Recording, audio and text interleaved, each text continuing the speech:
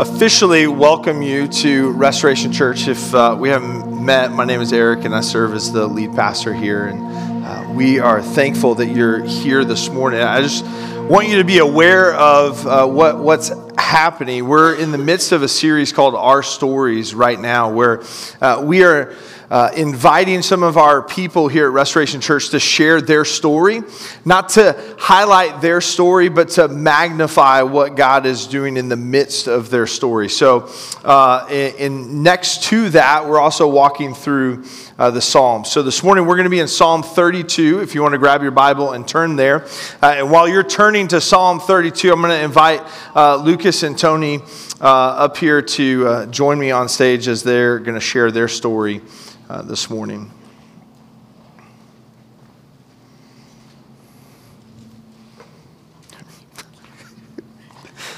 The microphone's here.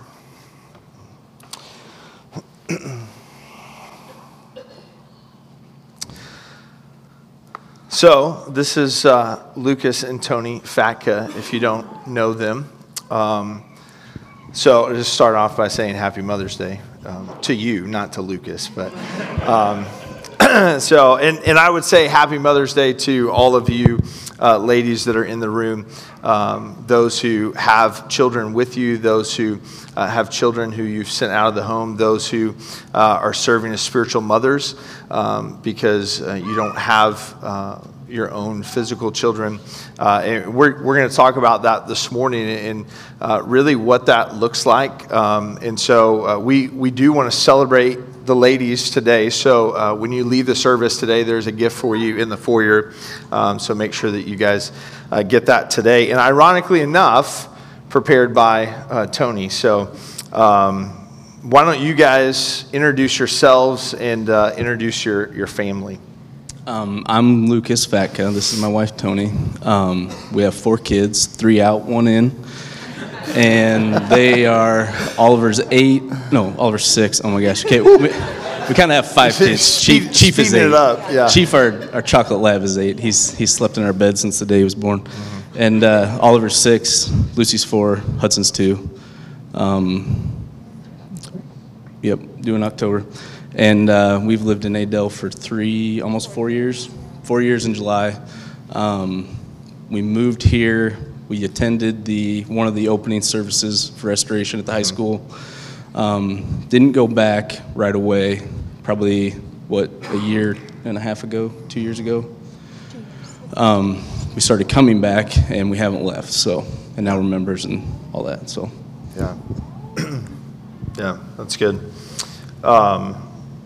So, are you guys ready for this? Yeah, okay. I'm gonna cry.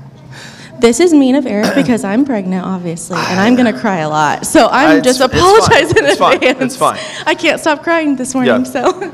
That's okay. That's okay. So I do want to preface this. We're going to talk about some hard things this morning. Again, not because I'm going to trust that you're going to need those more than me, but I might need them too. We're going to talk about some difficult things this morning. But again, what I want to really magnify is what God did in the midst of all of that. So, see, here we go, right?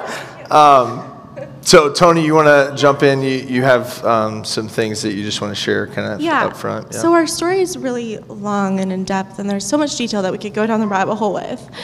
So I think I want to start out with I've sat through Mother's Days where they've been extremely challenging, and I've sat through Mother's Days where they've been incredibly joyful. I've sat through Mother's Days where I felt like a failure, like I felt unworthy, and I mean services, because we went to church through all this. I felt like my body had betrayed me. I felt angry. And the reason why I had all those feelings through those first few Mother's Days, and even some after we had our first child, was because our story really, when you look at it in stats, it includes 10 rounds of fertility treatments across 2 of our children. It includes 5 surgeries, 2 for infertility, and 3 C-sections. I count those because they're hard. And includes 3 miscarriages. It includes 3 NICU stays, which is neonatal intensive care unit stays, that were all different but hard in their own way. And that's our story, I think. And so all those things, I started out feeling unworthy and not understanding why I didn't have kids sitting next to me on Mother's Day. And I think God really came around me, and I pursued him during all those feelings of anger and hurt instead of trying to believe those things. So that's the summary and the stats of our story. Sure. Yeah, and I want to say specifically to the ladies, I don't know what your experience has been in church services on Mother's Day. If you've sat through church services that you have felt like a failure, I just want to say that I'm sorry. Because I want you to understand that your value comes from being a daughter of the King, not whether or not you have physical children sitting with you, okay? I want you to know that. I want you to hear that. Tony, that's a lot of stats. But for us analytical thinkers, I appreciate you giving us stats like that. We just so you guys know, this isn't like they have no idea what's coming. We've talked about this, okay? So we're going to use those stat categories as kind of the seasons that we're going to talk through this morning. So you talked about fertility treatments, right? So how long have you guys been married? Almost 9 years. Almost 9 years, okay. So how long had you been married and you found out you had to start fertility treatments and kind of walk that route? So we hadn't been married that long. Do you want me to talk about it? Okay. Okay, that's fine. We got married when we were like 26, I think, and so we started trying to have kids right away. And I think I don't remember. We were probably like 7 months in when I just knew. I mean, we had already had a miscarriage. I knew those things weren't going the way that they were supposed to go. So I went to the doctor, and I found out I had polycystic ovarian syndrome. I also have type 1 diabetes. I feel like that's a really important piece of our stats. I've had type 1 diabetes since I was 12, so a little over 23 years. And then I have polycystic ovarian syndrome. And then as we were going through fertility treatments, things just weren't really lining up. There were different levels that came back strange. And I had some pain and stuff. So my OB said, well, why don't we see if you have endometriosis? So we went in for our first surgery and ended up having endometriosis. And that's when he referred us to a fertility endocrinologist in Des Moines. And he kind of went over our history and our stats. And I think we came out of that appointment with a plan and a 2% chance of our plan working. And we were kind of like down, we made that decision to continue on with fertility treatments and to do it because we felt like we were called to have children, whether they were biological or even during this time we were going through foster care approval and classes, so whether they were adopted. So we just kind of kept going with that plan. Yeah. So how do you, and this is all like within the first couple of years of marriage, right? Yep. So you mentioned you had a miscarriage during that time, right? You find out that you need to start fertility treatments. How do you come to that decision? Because that's not an easy thing to walk through, right? And you're thinking about fostering, and so you're going through foster classes and all that training. Like, how do you guys come to that decision as a couple? I suppose I have to answer some of these. You do, yes. I think for us it was just the process was taking so long, and once we'd start doing some of these medical things and finding out what was really wrong, we kind of realized this wasn't going to be possible on our own. Now, we knew it wasn't going to be possible on our own because we're both Christians, and we know God plays a big part in that, but we just knew we were going to need help, and they were upfront with us about it. They told us, what the chances were and all that stuff, and so we kind of just basically if we want this to happen, we need to be, I can't think of the word, but we need to be purposeful about it. Like we have to pursue it, whatever cost it takes. And going through foster care and adoption classes at the same time was harder yet, because you're almost kind of like, not that you're giving up, but you're kind of in the back of your mind thinking, well, I'm covering all my bases and everything. And once we started those treatments, I don't know if any of you or any women have ever done those treatments before, but they can screw with your hormones in ways that you never thought possible. And so it's almost like your wife doesn't become a different person, but in a sense, she's kind of a different person. And so it wears on you and it's hard, but we knew it's what we had to do. Sure. So in the midst of all of that, though, there's no, like you said, you came out of conversation with the doctor like with a plan, but it's still a very low percentage that's even going to work. So you're dealing with all of these things. How hard is it to wait in the midst of all of that? Because there's no guarantee that it's going to come to fruition, right? It'll really test your patience. It's not like you're not just like flipping over flashcards to see if you won or not. It's like anybody that's obviously tried to have a child knows you attempt to have a child and then you wait a month to find out whether or not that was successful. And to have that repeatedly, month after month after month, just fail and fail and fail, it takes so much energy and effort to like go back and try it again. Like it wears on you. And when you've been doing it for 2 years, my gosh, there's more tears than there are smiles in your house at that point. And it really tests your patience. Yeah. I should also say money plays a big part in it too. There are treatments that you can do, but man, they are expensive. And obviously they increase your chances, but again, there's no certainty that they'll work. Sure. Yeah. So you have 4 kids, right? Have you had treatments for each of them or some of them? Yeah, so I think a really neat part of our story is Lucy. So I call him by name, or we can call him 1, 2, 3, 4.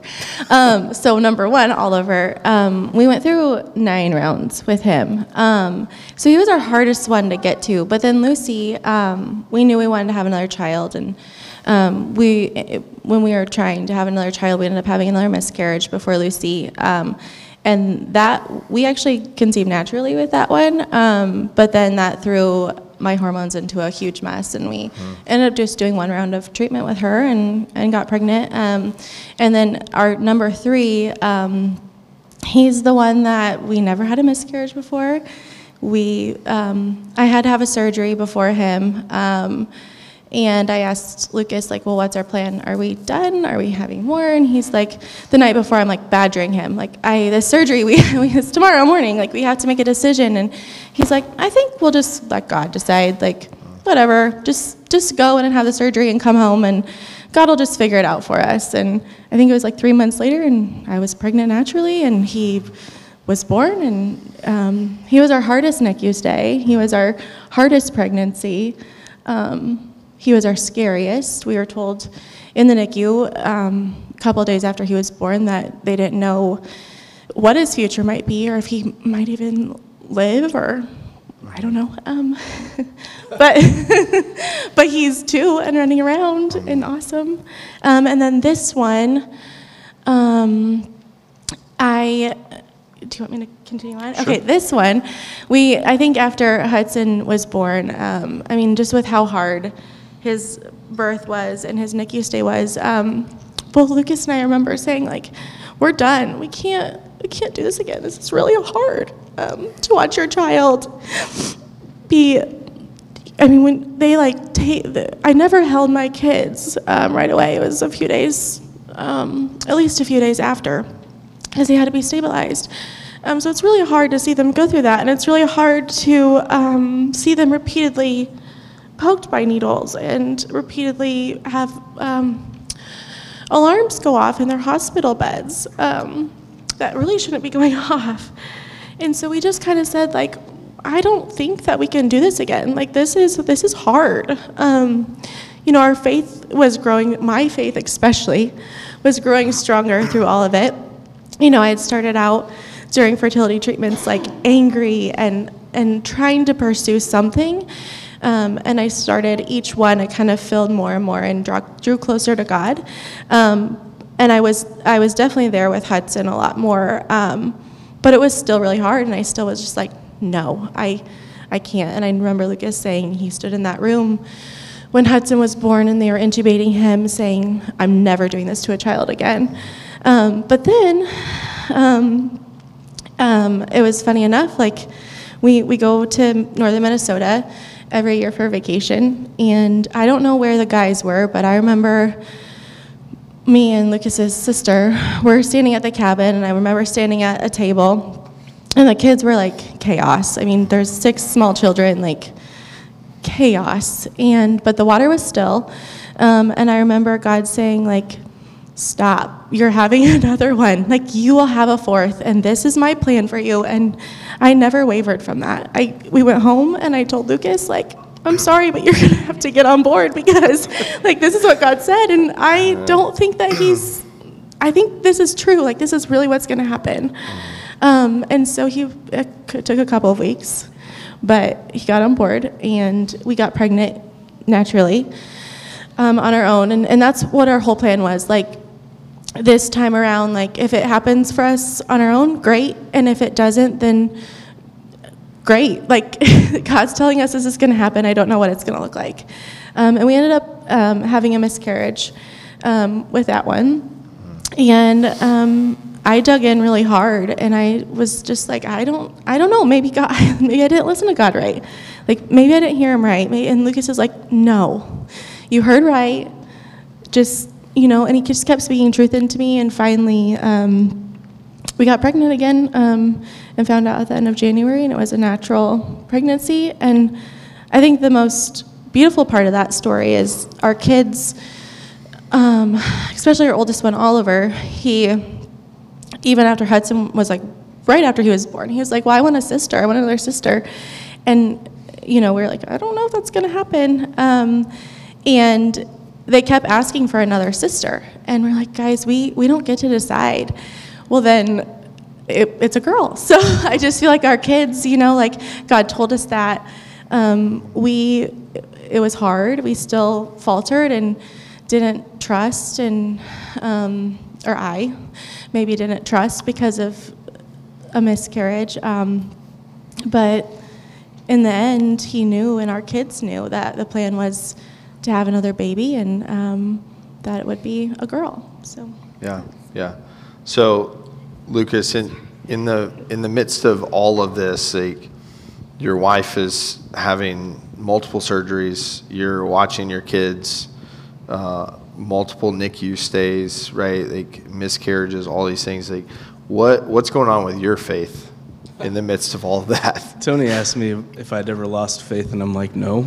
And I think part of this story is kind of God focused for me, because when we first started trying to have kids, we really weren't going to church. We went to church our whole lives and everything, but when we moved to Mason City, we didn't know anybody, we didn't know any churches, so we weren't really going to church. And Tony was raised Catholic, so we started attending the Catholic church in Mason City. And when the whole infertility thing started, she just told me one day, she's like, it just isn't doing it for me. Going to this service just isn't, it's not filling me up. And I'm like, all right. And so she looked around, she found the Baptist church in Mason City and kind of got us going to that. And that kind of helped her. And that's when she started to grow. And she, I kind of talked, she'd go home with me to church and stuff, and we always talk about having a personal relationship with Christ.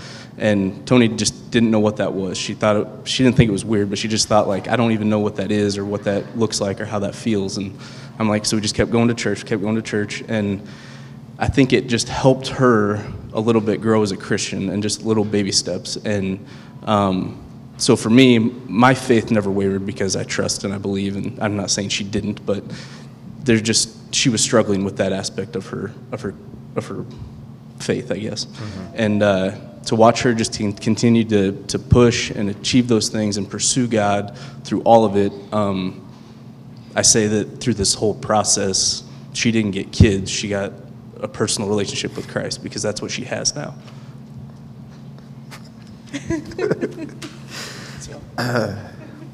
Yeah.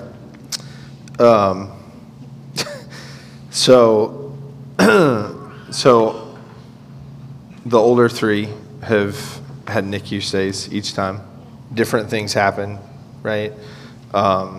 What's the time duration for each of them that they were in the NICU? Severity of things that they're dealing with?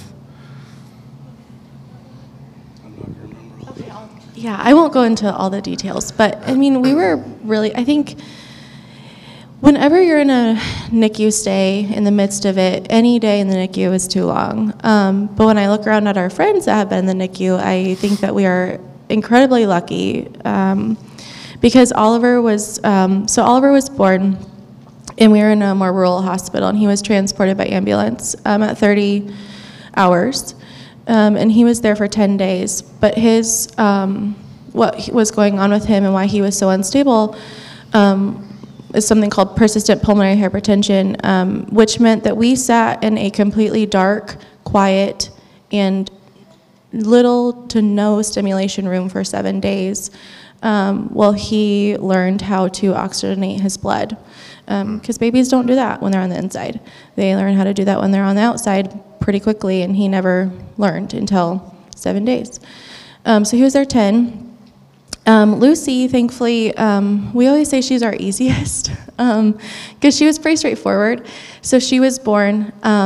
What's really special about hers is the doctor that admitted Oliver to the NICU in Mason City and then ultimately transferred him was in the OR when Lucy was born, and she had already brought in all the necessary tools. Mm-hmm. And so it was just nice seeing her and knowing that even if something was going to happen with Lucy, we had a familiar face and someone who we trusted.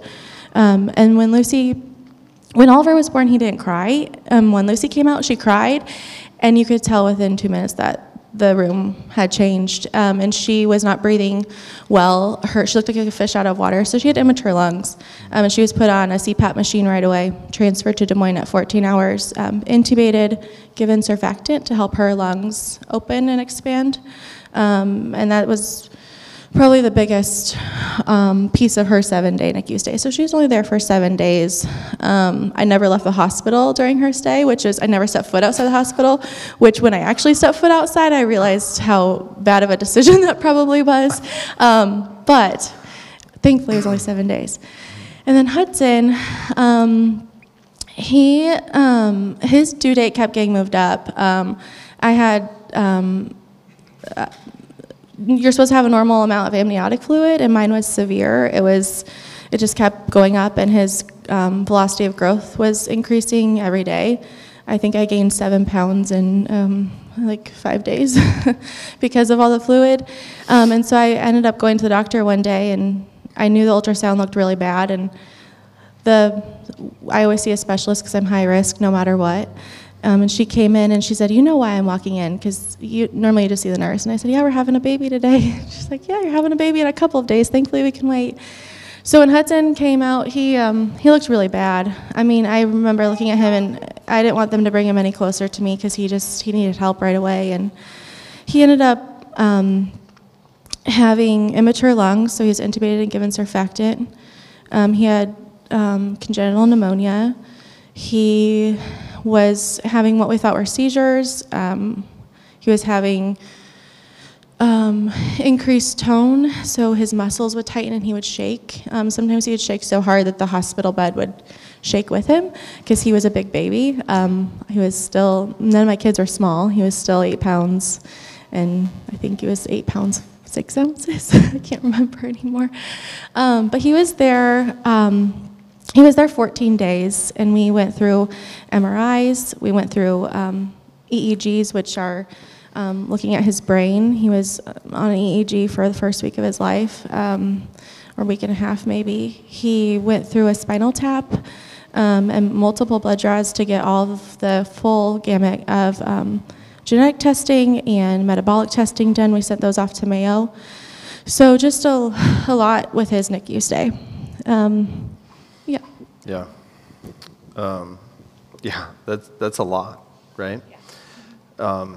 But I will say, I think, and I know Lucas, I don't know, I remember sharing with our small group that during Hudson's NICU stay, and maybe even during Lucy's, I remember Oliver's, I felt angry and this weight on me. And Lucy's, I just kind of went and I enjoyed her. And Hudson's, I just pretended I was at home. I mean, I don't know. I just was there and I was trying to enjoy my child. And I think that that perspective came with our NICU doctor telling me, like, enjoy him while you can. And I didn't let anything stop that joy. And I think that was the difference. I had this calm and this peace, and I knew that God was with me. And no matter what happened, like whether I got to take Hudson home or I didn't, that everything would be fine, because it would be.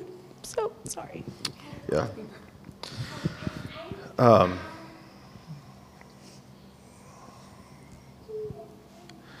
So long NICU stays with each of the kids.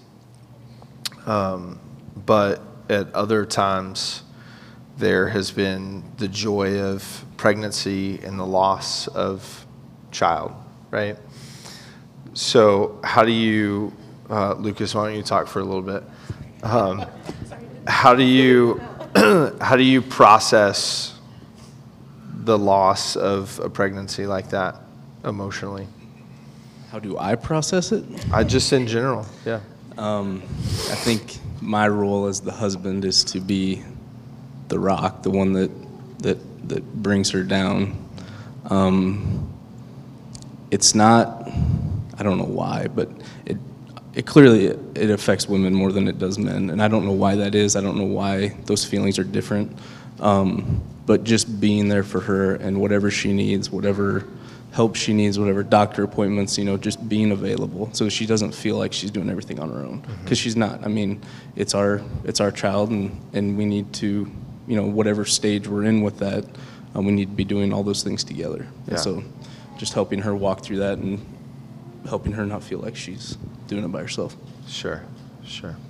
Is there, either one of you collectively, whatever, is there something that, because right now you have a captive audience, is there something that you would say to a family that has experienced miscarriage that maybe just something to encourage them, something that they can hold on to that maybe brought comfort to you, somebody said it to you, or God just gave you peace in that moment? Is there something that you would say to them in the midst of that? I would just say don't quit. If that's your goal and your goal is to have your child, I would say pursue it at all costs. We know people that have gone through everything, IVF, and spent hundreds of thousands of dollars trying to get pregnant, and literally they just kind of gave up. They packed their bags, they moved to another country. They were living and working there for, a year and 5 months, and just got pregnant. And so, you never know when God is going to insert himself into your life and give you that blessing, and just don't stop trying. If that's what you want, that's your right to continue to try and continue to pursue those things, and just don't give up. I think those friends of ours, we walked through infertility together at the same time, and so she experienced miscarriage after IVF. And I think the thing that we just kept leaning on was our kids were fine because they were with Jesus. That's where they go. So they're fine. They're not with us, which is really sad and heartbreaking and hard for us, but they're safe and they're fine. Mm-hmm. Yeah. So in total, how many kids do you have?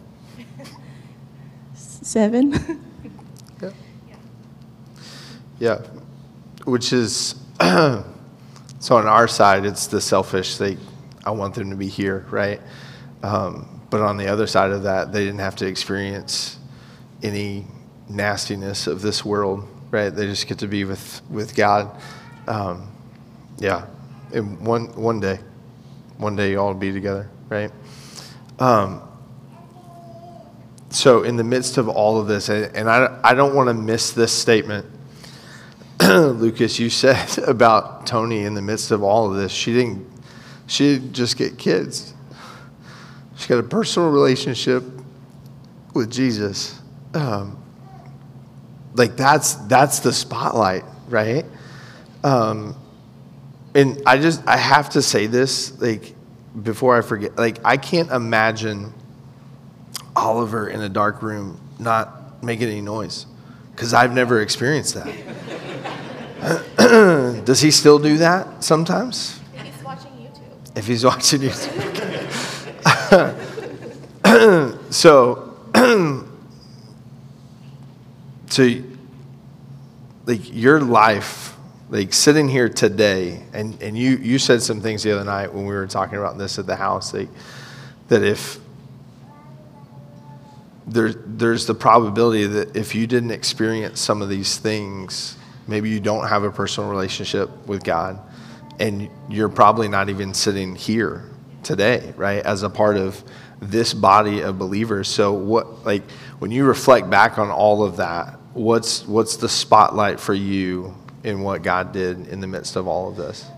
Yeah, I think Lucas always reminds me that during all of it, I was looking and searching for something, and it wasn't, I mean, in the midst of it, in my mind, I was looking and searching for children. But the more I'm just going to cry, the more my faith grew, and the more my understanding of God, my relationship grew. I got kids, and that's like the cherry on top, but I got a much more important relationship, and that was with Jesus. And I think too, I grew up going to church. I knew everything about, or not everything, but I knew what it meant to believe in God. And but I think I think God prepared me to be patient. He stripped me of some of the self-control or the control that I wanted to have over my life, and he made me truly surrender everything so that I could be the mom that my kids needed, and really focus on what was most important, was being an example of Jesus to them, and not being selfish and controlling. So I think I remember saying last night at the house to Lucas and Eric that, like, I don't think I'd ever spoken out loud, but I really think that God used my kids to save me. I mean, that entire story is what he used them for. And so when I look at them, like, no one's ever too small to serve God's purpose. Yeah.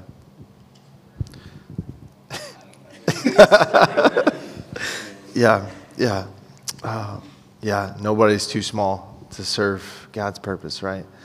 Man, thanks for sharing today, guys. I know this is difficult to talk about, but thanks for doing that. So let me pray for you guys. Father God, thank you, God, for who you are. Lord, thank you that in the midst of difficult circumstances, God, in the midst of tragic moments, God, moments of uncertainty, in all of these places, God, that you were writing a story. God, you were writing a story to change the eternal destination of one. And God, we're so thankful for that, because that one life that's changed now impacts all these other little lives that she's raising in her home. God, would you continue to write this story? God, would you continue to be the God who does miraculous things, God, that brings peace and comfort in the midst of difficult seasons. God, we just praise you and thank you for all that you have done, God, all that you're doing and all that you're going to do. God, we pray this in your name. Amen. Amen. Thanks, guys. Yeah.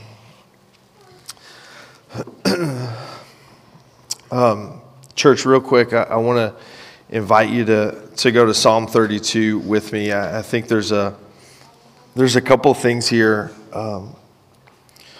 that really speak and just bring some light to what we just heard.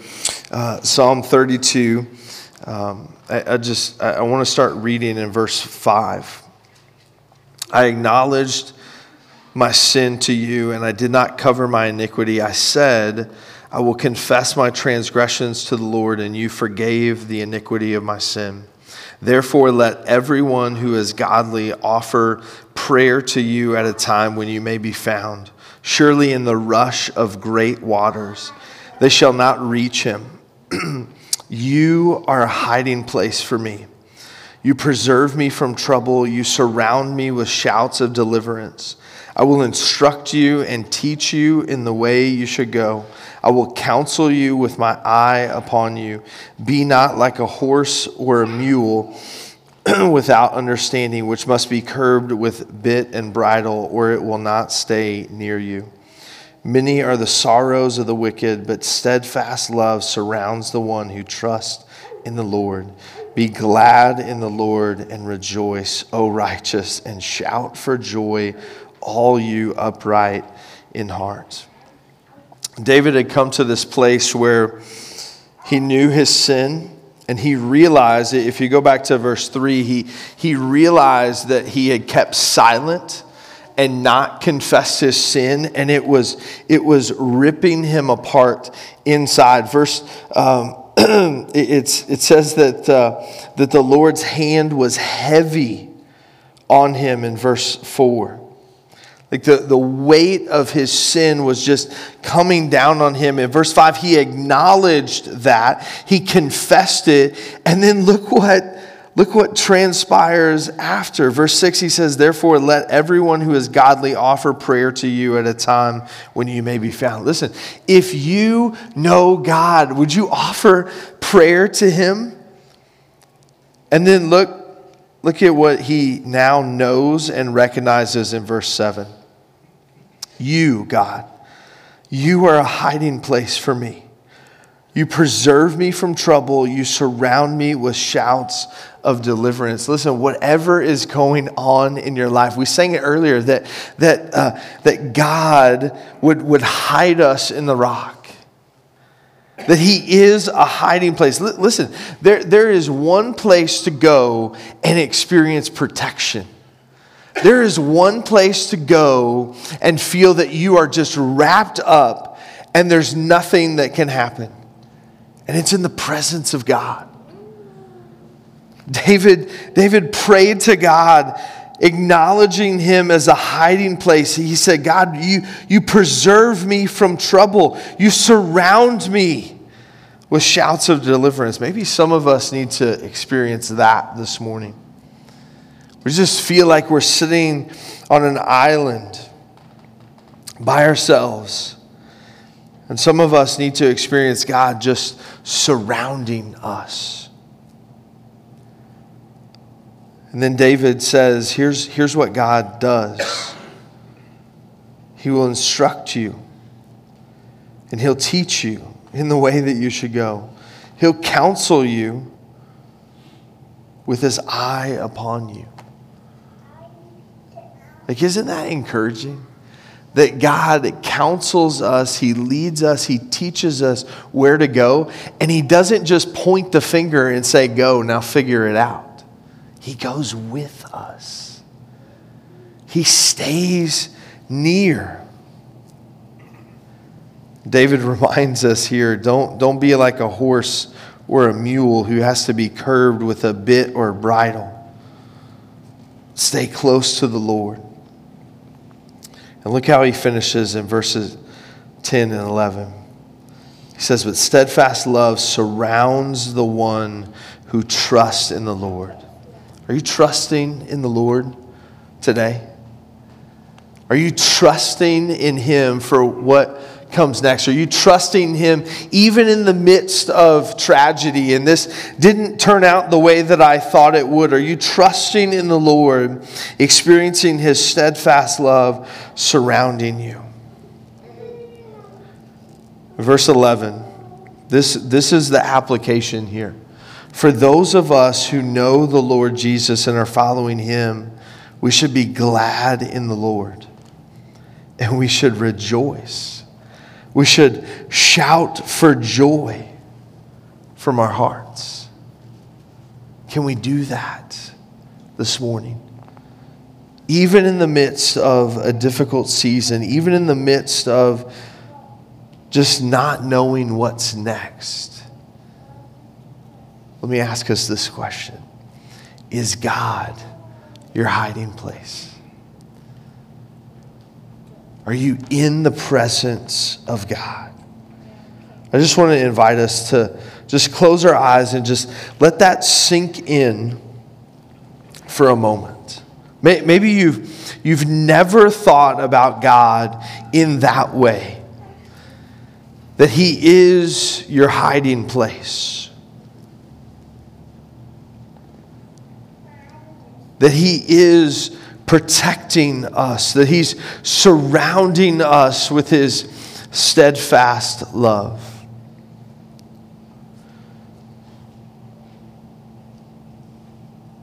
Let me be honest here. It's difficult to feel like you're in the presence of God and being hidden under His protection when you're distant from Him.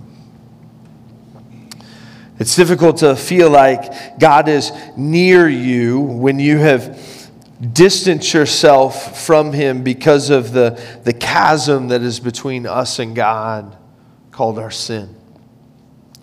Maybe we have sin in our life that needs to be confessed this morning. Maybe some of us just need to cry out to God for salvation. Would you do that this morning if that's you? Maybe some of us are experiencing a difficult season in our life right now, and we just need to ask God to be near. Oh God, would you surround us with your love this morning?